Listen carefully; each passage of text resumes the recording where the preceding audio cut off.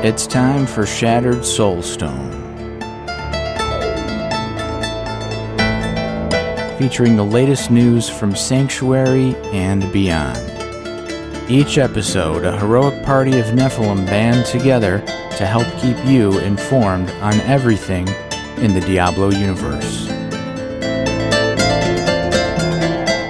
And now, your Diablo Community Podcast.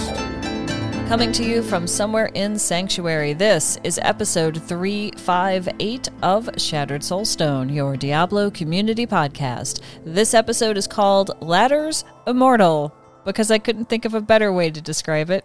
It is May 6, 2022, and this is Jen. So I'm going to start you off with some articles regarding Activision Blizzard, including one by Axios, written by Stephen Totilo, who I've mentioned before on the show. He seems to be the main writer for their gaming section. And he wrote this on May 2nd. He wrote, Activision advises stockholders to vote against harassment report, which is kind of a mind-boggling title until you get into it. Activision is recommending that its shareholders vote against a proposal from New York State that the company issue an annual report about abuse, harassment, and discrimination in its workplace. Why it matters. The proposal, first made in February, is a push for transparency about the wrongs at a scandal-racked company. Such proposals often fail, but last year, Microsoft shareholders voted for such a report over the objections of that company's board. The New York's proposed report would include the, quote, total number of pending sexual abuse, harassment, or discrimination complaints the company is seeking to resolve, end quote. The amount of money Activision spent settling misconduct claims in the past 3 years, the number of pending misconduct complaints facing the company. What they're saying, quote, the board believes that, rather than diverting energy and resources toward creating yet another report, we should continue to directly respond to employee concerns, end quote, the company noted in a filing on Friday evening. An Activision rep told Axios the company, quote, is committed to transparency, though if they're voting against, having all this dirty laundry go out legally in documents that would, tie them to it, I don't think they're actually committed to transparency, But that's what they said, apparently, to an Activision rep told Axios. Continuing with the rep was referencing recent company reports about pay and workplace changes. Quote, we intend to continue that approach in the future. The workplace changes or the lack of transparency? I'm not sure. New York is pushing for similar reports from Tesla and Starbucks. In addition, the Starbucks workers, as you may know, across the country, at least in the United States, not sure about outside of the United States, they are unionizing or very much attempting to, and Starbucks is doing the sort of union-busting kind of garbage that a lot of big companies want to do. They've got tons of money, they just don't want to help their workers, that kind of thing. I don't know what's up with Tesla, honestly. I haven't paid attention to that very much, but it might be along the same thing in terms of, harassment, because I know I've read things from Starbucks unions that, post online where they're trying to help stores become unionized, that the person who appears to be, the employee who appears to be leading it tends to get harassed a lot by higher-ups. So it could be something like that they're doing. I'm not sure what the Tesla thing is. I haven't really looked at that because it's not, it just didn't come across my radar, but New York wants that too.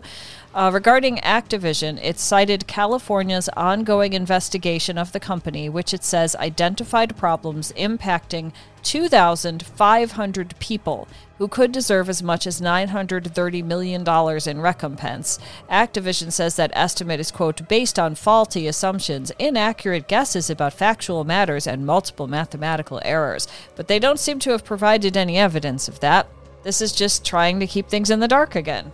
Activision is also urging a no vote on a proposal from the AFL-CIO to add a member to its board who is voted on by employees. It says such a selection would sidestep its own selection process for qualified board members. So what they're saying here is, well, if you've been harassed, too bad, we're doing nothing about it, and we're going to lie and say we have transparency. That's what we're doing. And oh yeah, we don't want employees to have any say about who's on the board. That's what I'm hearing from this, Now, the vote on these proposals is scheduled for Activision's annual meeting on June 21st, so I'm sure we'll hear something about that at some point.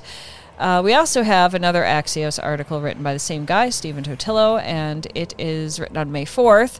New York City sues Activision, targeting CEO Bobby Kotick. And it's got that photo of him with the jeans on and the white sweater and looking he's carrying a binder and a phone, and I don't know, he looks kind of tired in that picture. Or maybe that's just what he looks like. Activision CEO Bobby Kotick rushed to secure a takeover bid from Microsoft to escape liability for misconduct at the company, a new lawsuit from New York City officials alleges. Driving the news. The suit was filed in Delaware on April 26th by New York City employees' retirement system and pension funds for the city's teachers, police, and firefighters. The groups own Activision stock and believe actions by the gaming giant's management hurt the company's value. The Office of NYC's comptroller shared a public version of the suit with Axios on May 3rd. Here's some details. The lawsuit is an action in Delaware's Court of Chancery, technically a 220 complaint, that allows stockholders to press companies to open their books and potentially expose wrongdoing. New York City is demanding Activision provide a long list of documents, including material related to the Microsoft deal, info on 5 possible buyers cited in Activision's official description of the sales talks, board memos, and more. The city has been pressing Activision for internal documents since the fall, originally to find out what CEO Bobby Kotick knew of sexual misconduct at the company. Parentheses, that misconduct has been the subject of lawsuits and news reports since summer, end of parentheses. As laid out in the complaint, New York sought access to Activision's books as a basis to sue Kotick and board members for allegedly costing the company value.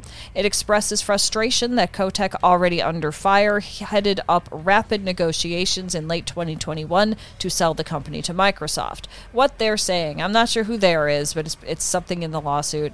Quote, given Kotick's personal responsibility and liability for Activision's broken workplace, it should have been clear to the board that he was unfit to negotiate a sale of the company, the suit says, but it wasn't. New York says the Microsoft deal, which is pending regulator approval, allows, quote, Kotick and his fellow directors a means to escape liability for their egregious breaches of fiduciary duty. It also says Microsoft's $95 a share offer undervalues the company, which was trading at close to that before Activision's public scandals began last summer. There's also mention of the Wall Street Journal article, which I believe I've read to you. And if you want to know more, there is an embed in this Axios article that shows you the Court of Chancery of Delaware. You can scroll through there and see, whatever's in there, whatever you want to see. It's that kind of thing. You've probably seen some of that before. And all of this that I'm talking about on Shattered Soulstone will be linked into the show notes at shatteredsoulstone.com, so you can check it out for yourself. There's a couple of other articles in here that kind of bounce off the Axios one. So Games Industry Biz has one titled, Activision Blizzard urges shareholders to vote against New York's proposed annual abuse report. And kind of, there's probably some stuff in this article that the other ones didn't see, or a take on it that somebody doesn't have. But, you can pick and choose which one you want to read. And then there's one from Engadget, titled New York City targets CEO Bobby Kotick in latest Activision Blizzard lawsuit.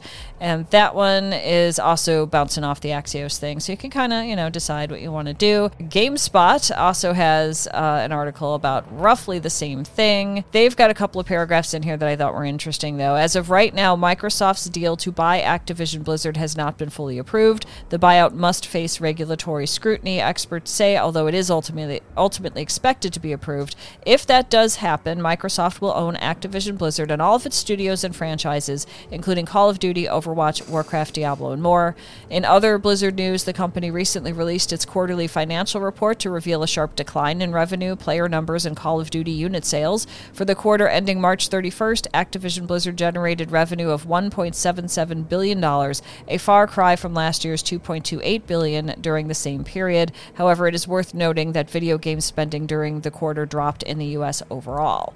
So there's that. I thought that was kind of interesting. And then we've got Ars Technica jumping in, and they have a picture here from I don't know what, but it has a I don't know if this is a video game or what exactly, but we've got you're looking at a figure who has their back to you, and they are wearing like what you'd see if you were going into they look to be in a room with toxic waste, and it says Activision Blizzard on the back of that outfit. It's like covering the person entirely, and you can see their hands, but they probably have gloves on. And in front of them is a bunch of these green barrels that seem to be exuding some kind of green fog, and it's got the California state flag on it. So somebody went all out with that one. That on its own is impressive enough to take a look at. The shareholders' belief is that the executives acted in their own interests as opposed to those of the company's shareholders for failing for years to inform them about the original California state lawsuits allegations.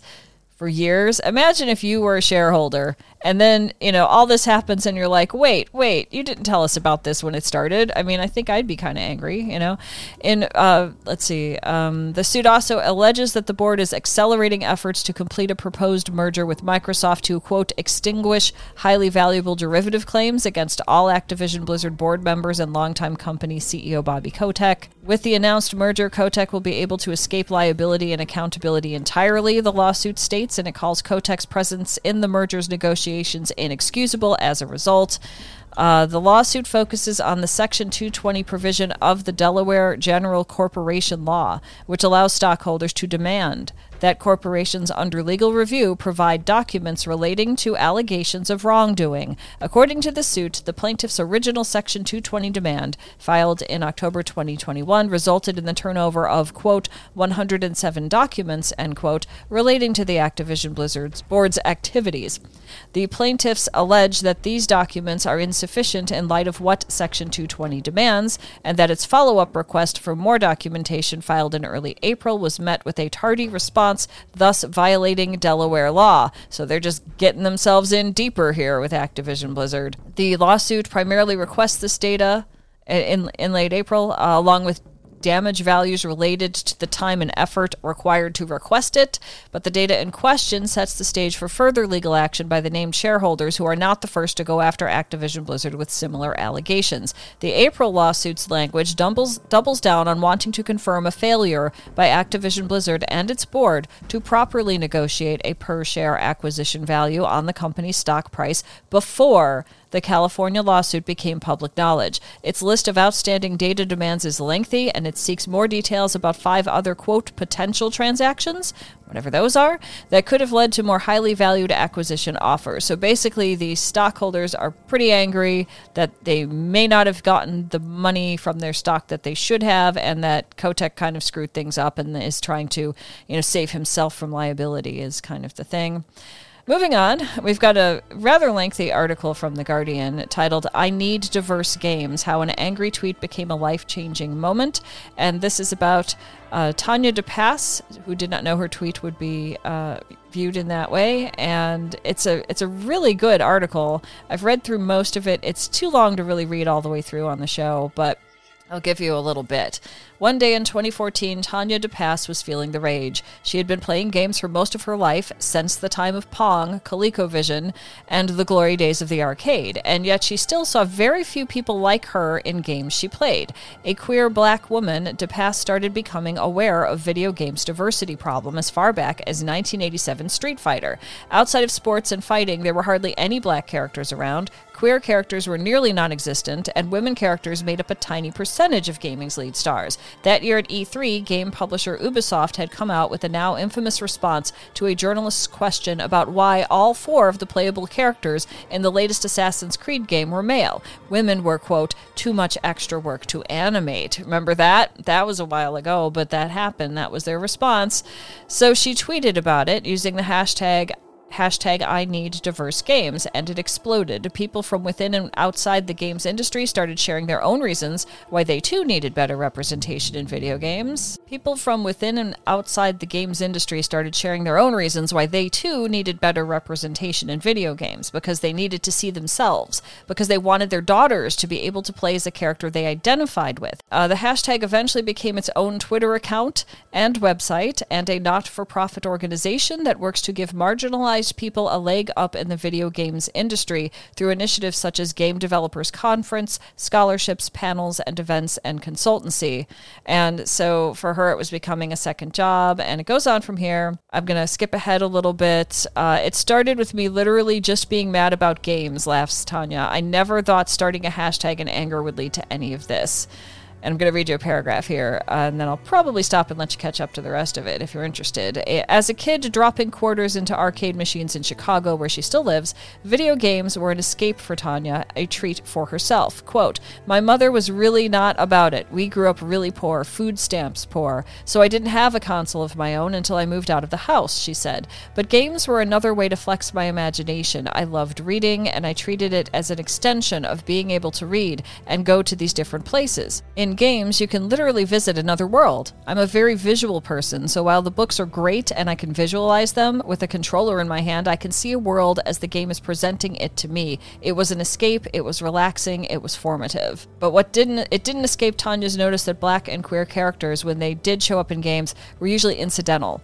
"Where are the people who look like me? They're the hookers in a Grand Theft Auto game," she says. "As I got older, I realized that there were people who actually didn't want people like me in games. And if you do get a black character, if you get a gay character, they don't live very long, or they're there for set dressing. They're not a full character. They're not the people who get to save the world every single time." And it goes on from there. The game industry's diversity has been steadily improving, especially in the past 15 years or so. The proportion of women, people of color, and LGBTQ plus people working in the industry has been rising. For instance, in 2009, only 11.5% of respondents to the International Game Developers Association survey identified as female, and now it's closer to 30%. But there is more to do, especially when it comes to addressing the toxicity of some sections of video game fandom. Last summer, Black streamers on Twitch were subjected to coordinated hate raids where people would arrive in their thousands and spam a streamer's chat with slurs and insults. And then I'll let you read the rest. It's a pretty good article. I've skipped a bit in there, but I thought it was interesting because I think diversity is extremely important, especially in video games,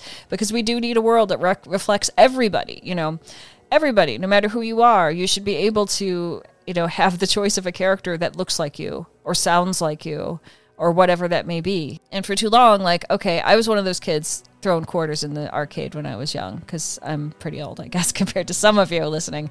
And that was exciting and interesting. And I remember that, as a kid, I was 10 or 11 maybe, and I'm in the arcade. I'm the only girl there.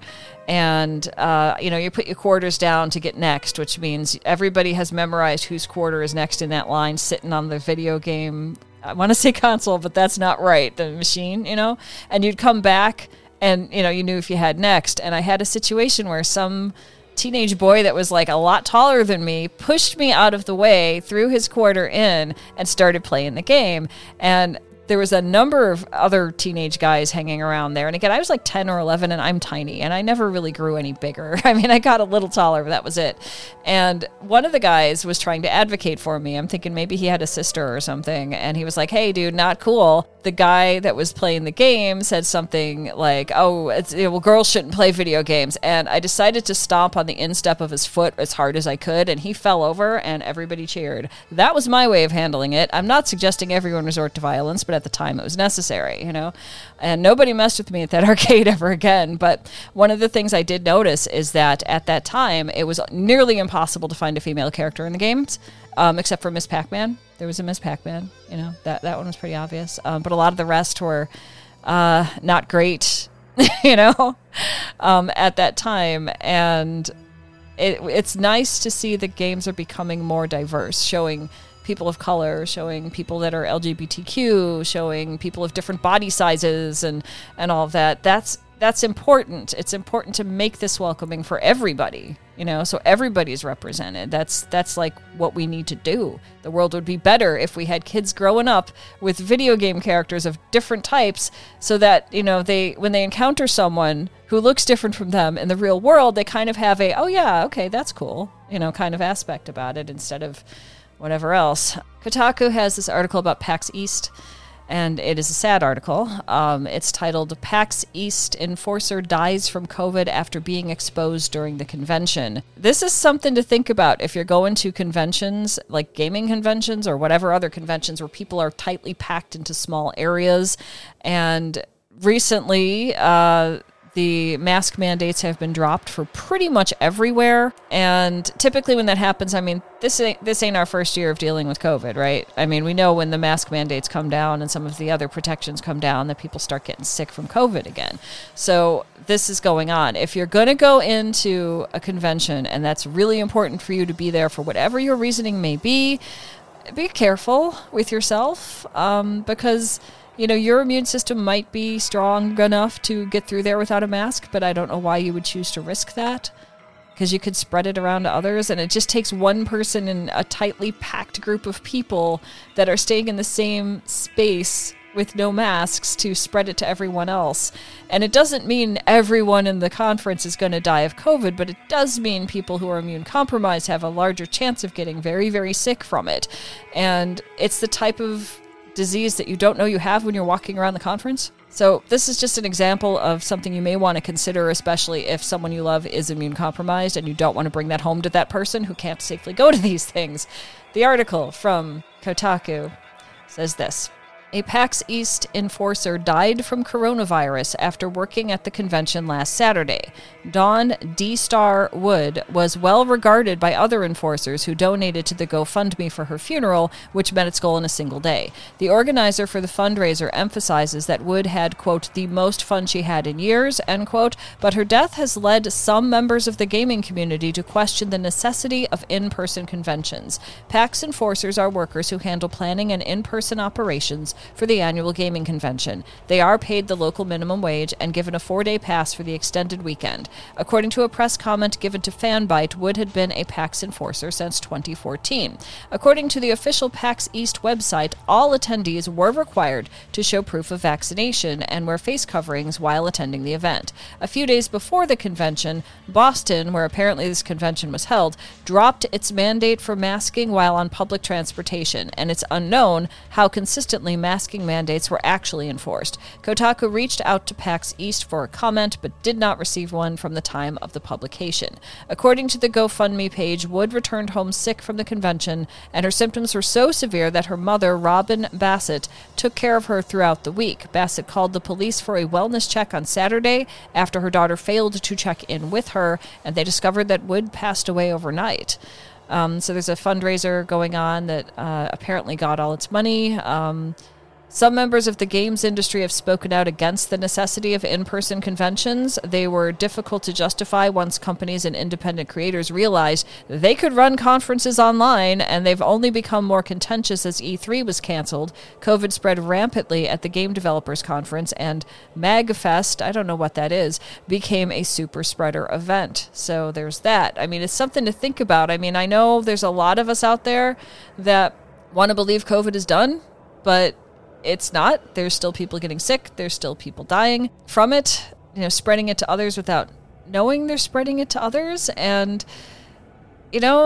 take care of yourself so you won't harm the people around you that you love and the people that you don't even know are immune compromised. I talk about being immune compromised all the time because I want people to be aware that we exist and we have problems if you're, not providing protection that we need. The answer is not, so just stay home. I'm already doing that, okay? I mostly stay home unless I'm going to like a medical thing. But there is no good reason in this world to have an in-person conference and not also offer an online one that provides similar experience. You get to see all the panels and stuff like that. BlizzCon Line did that, a while back. It worked just fine. It's not the same as being able to go drink and hug your friends and all that. And it's not, but it'll keep people safe. People like me, people who can't afford to travel to wherever the place is, that kind of stuff. And it's just, there's going to be more conferences coming up and there's going to be things like this. So just really, people, take care of yourselves and take care of others. It's super important.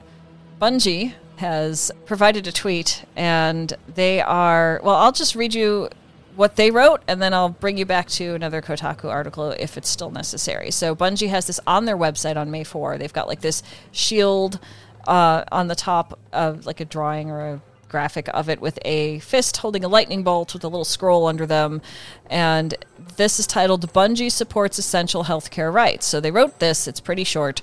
At Bungie, we believe that everyone has a right to choose their own path and that freedom is expressed across all facets of life. The leaked draft decision by the U.S. Supreme Court to overturn Roe v. Wade represents a blow to freedom in America and is a direct attack on human rights. By creating a divide between those who possess the fundamental right to make healthcare decisions that are right for them and those who do not possess that same freedom, this decision, should it become final, will have far-reaching consequences that will be felt for generations across socioeconomic lines. Bungie is committed to safeguarding the freedom and privacy of its employees and providing support to all employees affected by this decision.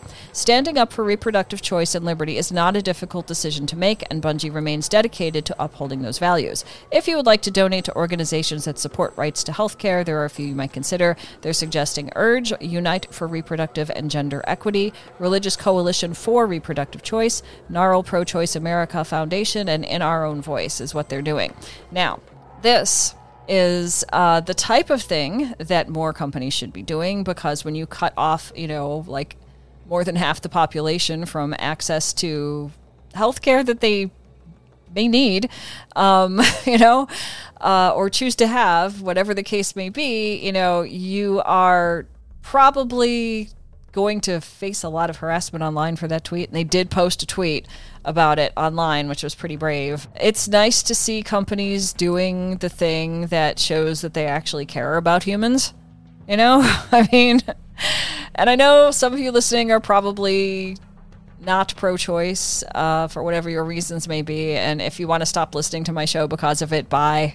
That's fine. Whatever, But this thing by Bungie is significant because they are taking a risk that they're going to lose people from their games and therefore lose money.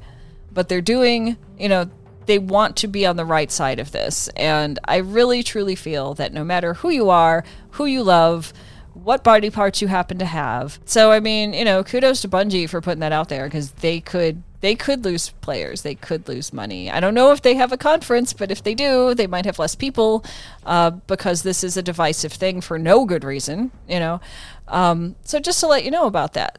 If you like this and want to buy some Bungie games, if they play on your computer or whatever, then go for it. If you're not into it, find another video game company, I guess. I don't know. But Kotaku has a little bit here. They connected to the thing I just read to you, and their tweet said, "Standing up for reproductive choice and liberty is not a difficult decision to make, and Bungie remains dedicated to upholding these values." Very simple, and then it went to the thing that I just told you about. So I'd like to see more companies kind of doing that, because I can't imagine coming on my show and not supporting people to have health care. As I said, I'm immune compromised. Healthcare is extremely important to so many people, and Bungie did the right thing. There are some good things going on at Activision Blizzard, though, and I want to highlight that a little bit, because even though, Kotick seems to be on a path of evil by intent, and he's finally got the stockholders to go, wait a minute, I mean, there'll be an outcome of some kind. But Activision Blizzard has been highlighting people within their company, and I think that's awesome. So one of the things they did there, it's a thing called unlocked characters, which strikes me as strange, and they're highlighting two people specifically. And I'll just read you this. Honoring Military Spouse Appreciation Day with Activision's Ivan Perry and Blizzard's Alex Hunter. Military spouses must be supportive and adaptable, and it makes all the difference in the world when they can find companies that do the same for them. Nearly 15 years before Military Appreciation Month even existed, this is written by Eric Alt on May 6th, and I don't know if that's really his last name, but, I'm thinking Blizzard, I'm thinking Warcraft, we have a bunch of alts, but it could be his last name. Okay, nearly 15 years before Military Appreciation Month even existed, there was this understanding that not everyone who serves their country wears a uniform. In April 1984, President Ronald Reagan signed a proclamation setting aside May 23rd of that year as the first Military Spouse Day. A decade and a half later, through an effort spearheaded by Senator and veteran John McCain, Military Appreciation Month was formally adopted, and Military Spouse Appreciation Day Day, now observed on the Friday before Mother's Day, was made a permanent part of the celebration, with less than 0.5% of the U.S. population identified as active duty personnel. The day serves as a much-needed spotlight on the sacrifices and unique perspectives of military families. For Activision talent professional lead Ivan Perry, being a military spouse means continuing to serve, albeit in a different capacity. He's an Air Force veteran from a military family, and his wife, also in the Air Force, is a lieutenant colonel currently working in the intelligence field at the Pentagon. For Blizzard marketing manager Alex Hunter, being a, quote, proud spouse of the Marine Corps means finding new reserves of flexibility and adaptability as she navigates her own career, while appreciating that unexpected life changes can often lead to amazing new opportunities. From translating military experience into civilian life to finding support among Activision Blizzard's military community, Alex and Ivan share their insights. And so there's like an interview with both of these people, which you can read, but I didn't know there was a military spouses day. I had no idea, so this is pretty cool. And I like that Blizzard and Activision seem to be making an effort to highlight groups of people that, have people working for them.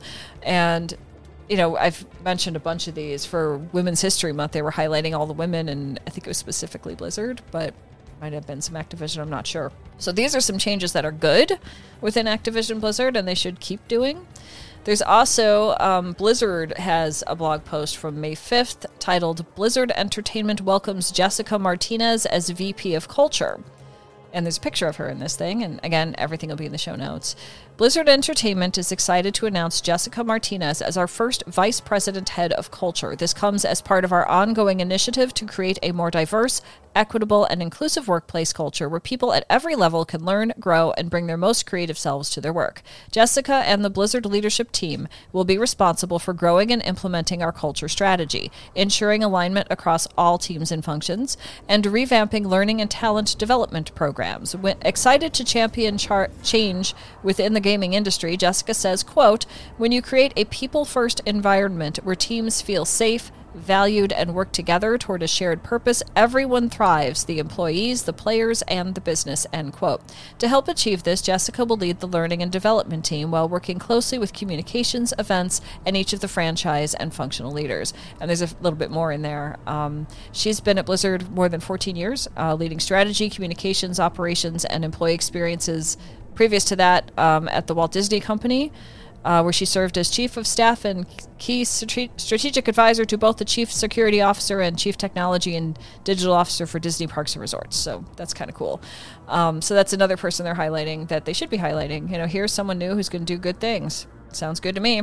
Speaking of Warcraft that I mentioned briefly a little bit ago, there is a new mobile game called Warcraft Rumble, and the reason I'm interested in this thing at this moment is because they actually used audio description in the cinematic of this so that people who are visually impaired or legally blind or cannot see very well at all, or maybe not at all, can listen to this and hear not only the sounds, but like a voice describing what's going on the screen.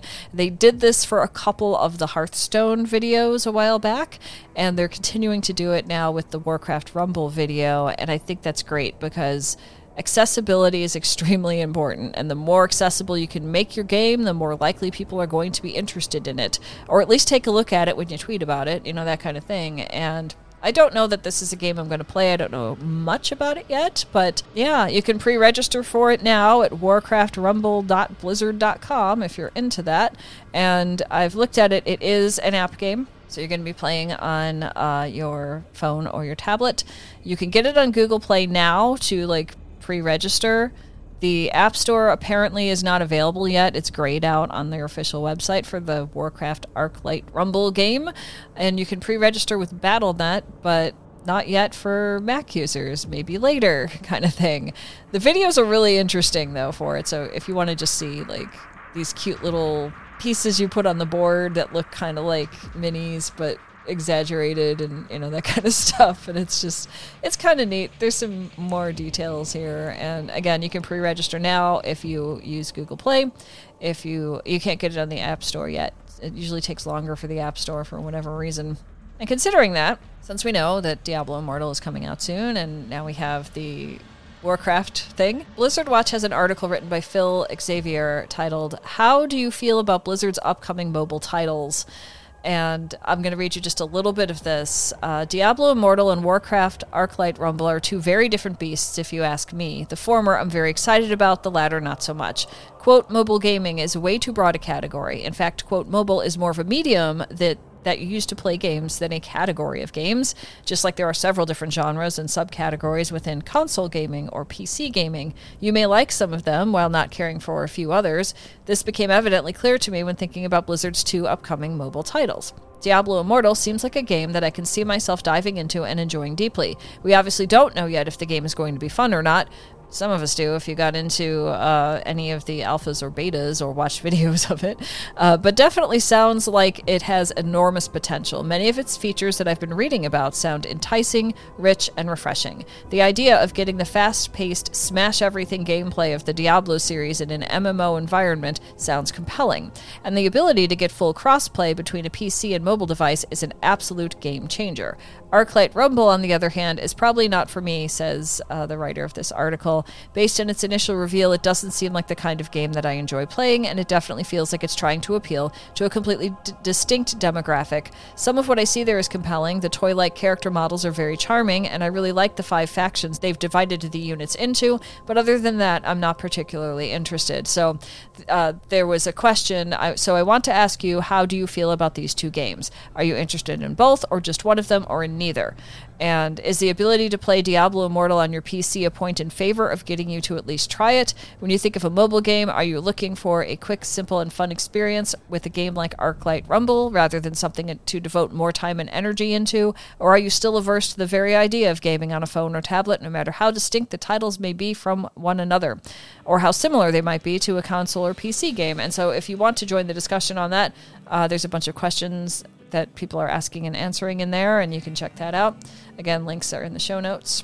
Moving on to Diablo 2 Resurrected, it looks like Teo1904 posted a Twitch video of going through the ladder and ended up with rank 1 on softcore level 99 push with this. So that's really exciting in a number of ways. And there's more I've gotten here about the ladders. Adam Fletcher, who is Pez Radar Global Community Lead for Diablo Immortal and Blizz Heroes and Blizzard Entertainment, and he has a screenshot of the ladder rankings, and Teo_Unsullied is at number 1 at level 99, the first one to do that. And so Adam Fletcher wrote, congrats at Teo_1904. So that's kind of cool. Like, here's somebody that did it, you know, this person did the thing. And that's pretty exciting overall. To back up a bit, going into Diablo Immortal, we know that there was a thing, I think I talked about it in the last show, where if a certain number of people pre-registered for Diablo Immortal, they would get the opportunity to start whatever class they started with to have the cosmetic armor that would only be available for people that did that. Wowhead has pictures, I guess, of all of the classes and what those sets look like. And it's kind of got, like, you know, front, side, back, you know, that kind of thing, other side kind of stuff. And so it's in there for all of the classes that you could possibly want to play in the game. It's like all of the classes that are in the game. And you can, you know, take a look at that and see what you think about it and if that's cool enough for you or not cool enough for you. And honestly, you know, I was thinking about playing the Crusader, but I'm looking at the Barbarian stuff. I'm like, yeah, I think I like that. I kind of play Barbarians a lot, but it's a good way to just sort of look at it and think about it if you're not sure what class you want to start with, because you can only get that set on one character. You cannot go and get them for all of your characters of different classes, so choose wisely. Diablo Immortal also has a video with class highlights of all of the classes in Diablo Immortal, and mentions that it's coming June 2nd, and they just made all of the classes look incredibly cool. So it's a short video, it's like a minute and a half, so you can check that out if you just want to see some cool stuff going on. And then they also posted a thread with each of the classes, and they're asking which class would you choose. So they've got one for the Barbarian, the Crusader, the Demon Hunter, the Monk, the Necromancer, and the Wizard. And so you can kind of see them doing some cool stuff, I suppose. Lord Fluffy posted a poll. And the poll was new meta podcast question of the week. This was posted on May 5th.